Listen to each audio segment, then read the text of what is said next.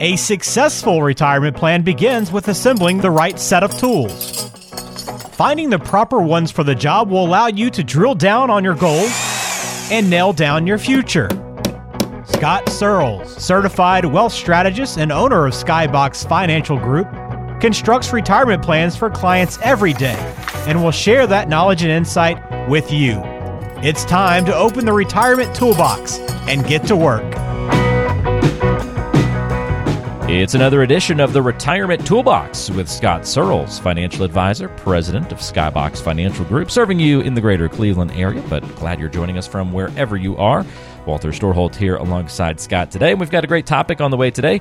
We're going to expose some retirement planning complaints on today's show. So we're going to kind of reveal those, talk a little bit about them, see if there's some validity to these complaints, or if we need to kind of suck it up and get over some of these concerns. What's really underneath of a lot of the common complaints that are heard in the planning world. So I think that'll be an interesting topic to dive into with Scott. Plus, we've got a mailbag question from Steve a little bit later on, who's got some stock that he got a lot many years ago, and it's worth a lot more than when he bought it. So he's worried a little bit about tax implications of that. Some other good stuff on the way today as well. Scott, good to talk to you this week. How are you? I am doing well. How about you, Walter? Yeah, doing great. Looking forward to talking to you and kind of turning that switch into fall now, which is really nice, you know, getting rid of the 90s and starting to flirt with some 70s and getting into that sort of like sweatshirt and shorts weather, which is my favorite. Yeah, fall is my probably my favorite season. Yeah. You almost can't go wrong. Like, no matter what you put on, like, you can go outside and survive. Like, you know, I probably could have done a long sleeve shirt today, but short sleeves, I'm still okay. I'm not too cold. Or it's a little warmer than I thought, and I've got long sleeves on. But you know what? It's fall. It still feels good. I'm okay. Yeah. But I'm just like you. I like the sweatshirt and shorts look. You know, yeah.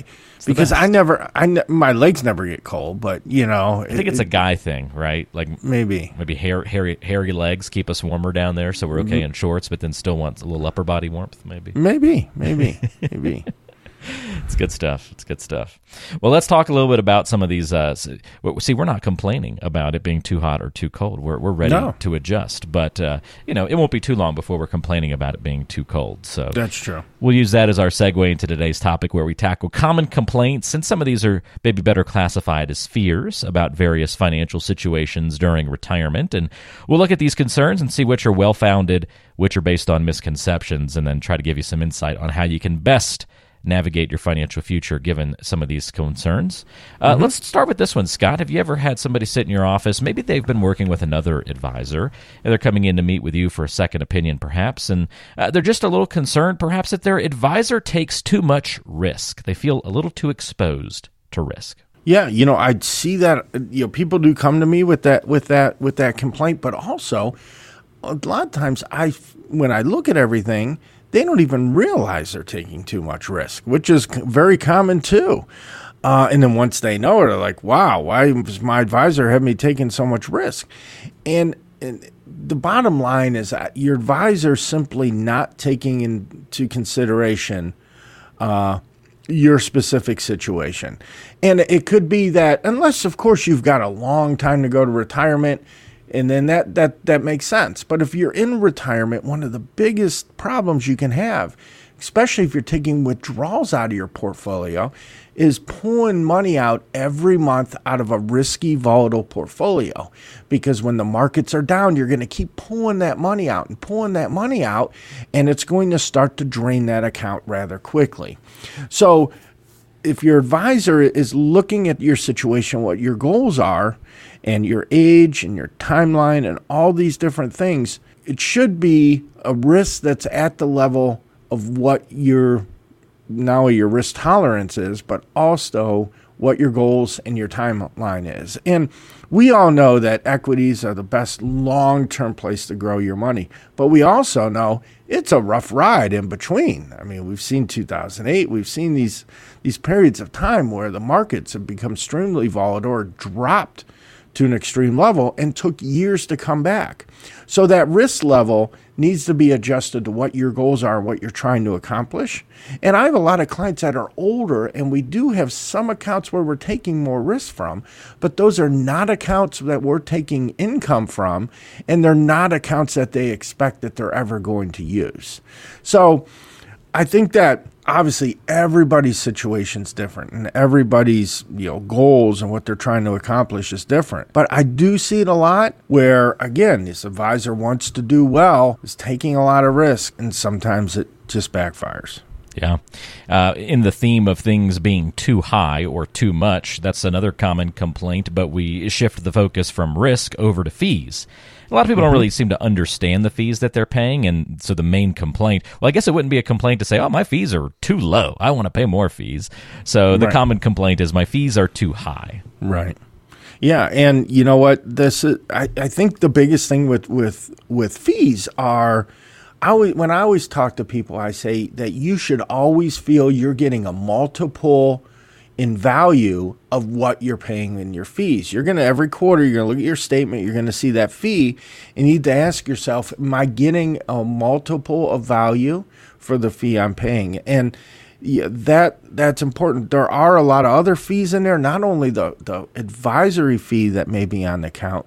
Some accounts may have management fees, mutual fund fees, ETF fees, and they all start adding up. So you really need to understand and know what your fees are that you're paying. And the very opposite could be true too, is you could have an extremely low fee and be not getting any service at all. And that also causes problems because there's no one helping you. You're not paying for anybody to help you, to give you that advice. And because of that, you could be performing poorly, even worse than paying a fee for somebody. So the fees need to be in line with the amount of value that you're receiving. And a lot of times people have advisors that don't call them, don't talk to them, aren't meeting with them, and charging them high fees. That's something that you need to be concerned with. Yeah, it's a great point. All right, so 2 common complaints so far. Advisor takes too much risk. Fees are too high. Let's go over another one here, Scott. Social Security won't be enough to cover my expenses. This sounds like actually some pretty good understanding of the situation in this one. Yeah, and you know what? I mean, the reality is, though, is that for a lot of people, especially if you have a mortgage in your retirement, you've got higher expenses you're going to need every month, that Social Security is not going to be there. And that's where it comes down to proper planning. Getting something set up ahead of time so that you've got an account that you're able to fund that gap, that excess on an after-tax basis that you're going to need above Social Security. So, for instance, if you're getting $3,000 a month in Social Security and you need $5,000, you need to generate $2,000 of after-tax money from somewhere else. It's getting ahead of that, knowing ahead of time before you get to retirement or Social Security age that you're going to have a plan in place in order to generate that income. That's a really good point, I think, Scott. And so that is a good complaint to have, folks. If you instead are saying Social Security, I think I'll be fine there, that gives us a little bit of concern. That now the concern's on our side. The fear is on our side when it comes to planning and talking to you about retirement, because often it's the other way around. Social Security not covering your expenses. So a good complaint, a good concern and fear to have there. Healthy. Another one, my account didn't grow much last year, Scott. You ever had somebody come in with that complaint like, my account just didn't go up very much? Yeah, I mean, and what you need to understand is that certain accounts are designed to be doing certain things for you. If it's an account that you're going to be accessing soon or you're taking income from, not only will you have the withdrawals from your income, but generally those should not be invested aggressively enough to be cranking out 20% returns for you. All right, we should have other accounts that are invested to do that 20% return for you. But there might be some accounts where you're very conservative in, it's not going to grow much in even an up market because that's money that you're utilizing now. And you should be taking less risk out of there because Murphy's Law says whenever you need money, what's going to happen? The markets are going to be down. So the other factor there too is market performance. Obviously, if the markets and the economy are not doing well, it's going to be hard to grow accounts that are more growth oriented and longer term. Every year, you're not going to be cranking out those 20% returns. Some years you're going to be flat, up a little bit, or even down. So, it's all relative, and it all fits into that overall plan. Most of our clients are going to have several accounts with them. Some are going to be conservative, and we're generating income out of those. Some are going to be more aggressive, and you're going to get higher returns. So, again, I think it boils down to an understanding of what you're doing and why you're doing it. Again, we're talking about exposing retirement planning complaints here, where there's some truth, some good understanding, some valid concern, and where perhaps maybe some of the times these complaints are unfounded. And sometimes it's a little bit of both, or depends on the perspective, as that last one does for sure. Now, and this is a very concerning item if you are working with an advisor especially, and if you're doing your plan yourself. It's also concerning, I suppose, maybe even more so. I don't understand my financial plan, or we can even make that more specific, right? Like, I don't understand this investment, or I don't even know what investments I have. Just any sort of confusion around the plan, its purpose, or what's in there, that would be certain cause for concern, I would imagine. Yeah, and I do run across this a lot. And for the record, if you're doing your own financial plan and you don't understand it, big red flag, okay? But I guess that goes for anything in life, right? I'm exactly. welding this piping together. I don't know. I don't understand it, but I'm going to do it anyway. Exactly. But you know what? The big thing here is that your advisor needs to develop a plan and explain it to you in a way that you're able to understand it. A lot of the times you work with an advisor that throws out a bunch of technical jargon, a bunch of stuff, alphas, betas, standard deviations. They charge you $2,500 to print this big binder for you full of cash flow projections and Monte Carlo simulations, and they go over it and hand it to you, and it sits on your shelf because you don't know what what it's all about. So that is a big concern. And one of the reasons that we switched our Worry-Free Retirement Blueprint is now a one-page financial plan. Technically, it's 2 pages, but 1 page sounds better. But that is, we look at actionable items that we can do in each one of the 5 important areas of financial planning, and recommendations and steps we should start taking. And that makes it easier for someone to work with and to deal with and to help them understand. Now, I can pull up on my screen cash flow projections and tax projections and all sorts of, and I can nerd out as much as we need to. But for that plan and for people to understand it, I think it's important for it to be simple and easy with actionable steps you can take, and that would certainly help you out a lot. All right, let's do one more example of some of these retirement planning complaints. Is there some truth to these? Are they unfounded? If somebody complains to you, Scott, I only hear from my advisor when he or she wants me to buy or sell a stock. Otherwise, I never get any advice on anything else. Yeah, and I actually see this a lot. And there's different types of advisors. Holistic financial advisors that are going to help you with every aspect of your financial situation: tax planning, investment planning, income planning, risk management, estate planning.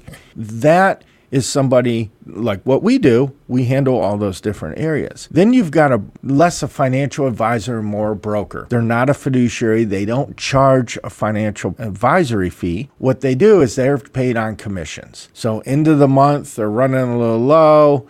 They want to get a new car, they give you a call and sell something and buy something, and it generates commissions for them. Okay, and I'm not saying that's not necessarily in your best interest, but it always just makes you think a little bit, right? Well, does this really make sense? So a lot of the times in a relationship like that, you hear from them mostly to do transaction-based things. And, that can be an issue sometimes. And I just had somebody come in my office. It was her mother lives in New Jersey, and she came in here because she's power of attorney, and her mother was working with a broker at a firm for a long time. Her dad, when he was still alive, worked with this guy. But she looks at these statements, and they're always buying and selling stuff, and it was a commission generating account. And so we went through and we explained the pros and cons of this types of approach.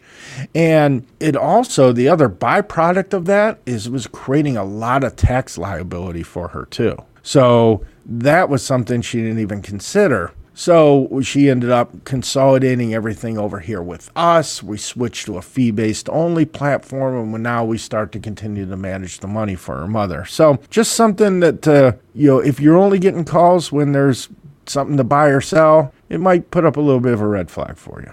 Yeah, all great points, Scott. Thanks for breaking down some of these common complaints for us on the show today. If you've got any questions about some of the complaints that we've covered or want to talk about putting together a full-blown financial plan, you can have an initial review of your situation with Scott very easily. In fact, set up a complimentary conversation now by going to talkwithscott.net. That's talkwithscott.net. We'll put a link to that in the description of today's show. Or you can call 888-742-0111. That's 888-742-0111. That number is also in the show notes of today's episode, so check it out there. Good breakdown of those retirement planning complaints exposed, and there's more to come on today's show. We'll get to know Scott a little bit better coming up next, and then we've got a great question from one of our listeners today. Steve has had some significant gains in stock, but he's worried about taxes, so we'll get to that question and more coming up. It's getting to know you time. All right, so to get to know Scott a little bit better on today's show, fun question for you, Scott. What was your favorite TV show as a kid? Oh, wow, that's good. You mean back in the day when we had 4 channels before cable came out? Sure, yeah. You can take it that far back if you want to. Well, so I would say there would be a couple different. So in high school, I was a big Miami Vice fan. I loved Miami Vice. Okay. Watch that all the time.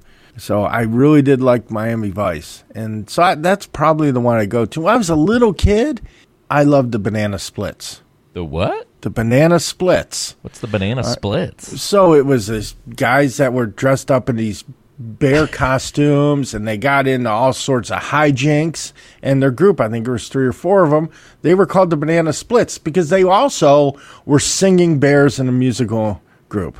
Wow. Yeah. The Banana Splits. I used to always watch the Banana Splits. How about that? And yeah, but Miami Vice was something, more later on that I liked watching. Nice. I was a big Saved by the Bell fan. Certainly enjoyed that show as a kid. I really liked American Gladiator. Remember that? Yeah. Enjoyed watching that. I got to say maybe my favorite, though, and it's not so much because of the show, although the show was excellent, but mostly because of how I watched it, would probably be Hey Arnold. Remember that cartoon on Nickelodeon, Hey Arnold? Oh, yeah. He's the kid that's like very mature for his age, likes jazz. Yes. He's very chill and laid back. I identified a lot with Arnold. I was an only child. Now, I wasn't raised by my grandparents like he was in the show, but I kind of had that demeanor as a kid, just very low-key, right. Not super hyper. I was into jazz as a kid, but mostly because of my dad. And my dad likes jazz and introduced me to most of the music that I listen to today. Well, not so much the more current stuff, but right. He introduced me to real guitar players and good jazz stuff from the past and his old records and all that.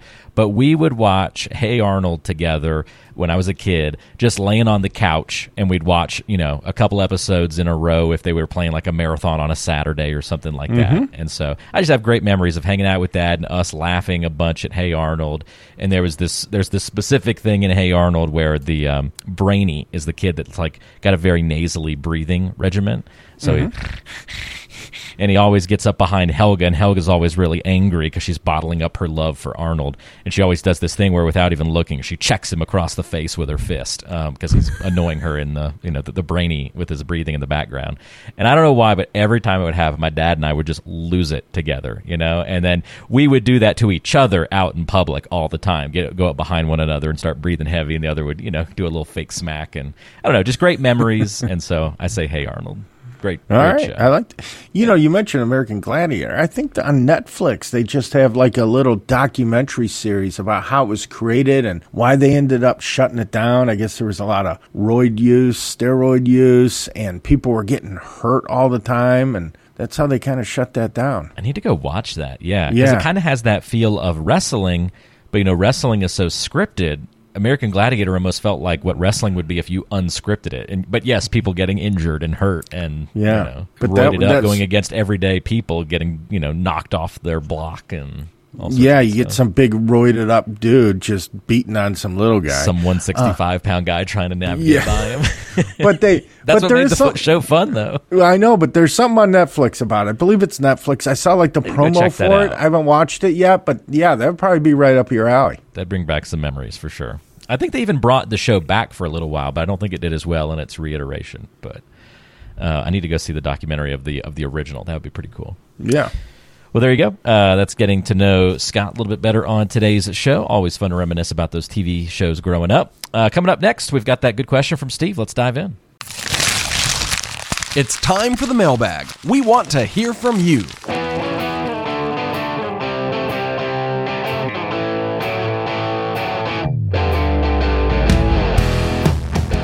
All right, so here is Steve's question. By the way, you can submit questions on skyboxfinancialgroup.com. That's skyboxfinancialgroup.com. Just look for the contact page. Steve says, I have some stock that I got many years ago, and it's now worth more than 10 times what it was when I bought it. Sounds pretty good, Steve. Yeah. Because it's grown so much, it now represents a big percentage of my investments. So I'd like to sell it. But if I do that, I'm going to have a huge taxable gain. Is there any way to sell this stock without giving so much to Uncle Sam? Well, Steve, this is definitely a good problem to have, right? I mean, definition of a good problem. Yeah, well, whenever you make money, unfortunately, you got to pay the taxes. So, there's a couple routes you can go. Obviously, you can't sell it and just take the hit in 1 year. The capital gains tax rates are different than the income tax rates, and so if you work with somebody that does some tax planning, you might take a look at selling a little bit of it every year, working within those tax brackets to minimize that capital gain tax that you're going to have to pay on that gain in order to diversify that portfolio a little bit. The one risk that you run across, obviously, with that is that the stock goes down. It could go up, which would be even better. But, doing it little by little, working those tax brackets, getting, so that your capital gains rate in some cases could be zero, depending on what your other income is. And if you sell a small enough portion. So it might make sense to manage that. If you do it all in 1 year, you're certainly going to go up. Of course, I don't know dollar amounts, but I would assume you'd be in the highest capital gain rate. So I think just doing it little by little, working with somebody might be your best route to go. Really good question. Thanks for sending that one in to us, Steve. Yeah, a lot of layers to that question. Be a great time. Whenever you have something big like that in your lives, folks, probably a great time to say, okay, I've got this big financial decision I need to make, especially if you're approaching retirement. There's all sorts of different levers and things that can get tweaked and pulled and bigger context to consider. So that's a great time to get a review of your financial plan if you're facing a big financial decision like that. So if you're in that boat, got a big decision coming up on something, maybe it's related to housing, trying to decide a retirement date, selling stock, try to figure out how to invest your money to prepare for retirement, all those things will be big choices that will be better made in the context of your full plan. So get a good idea of what that plan looks like and all your possibilities and decision points by meeting with Scott Searles. You can set that up by going to talkwithscott.net, talkwithscott.net, or calling 888-742-0111. And we will put that link and that contact information in the description of today's show. Well, Scott, thank you so much for the help on the program today. Enjoyed this conversation with you. I know we'll have some good topics on tap next month. I always have fun, Walter. All right. We'll see everybody in October. Thanks for joining us on the Retirement Toolbox. Go Guardians.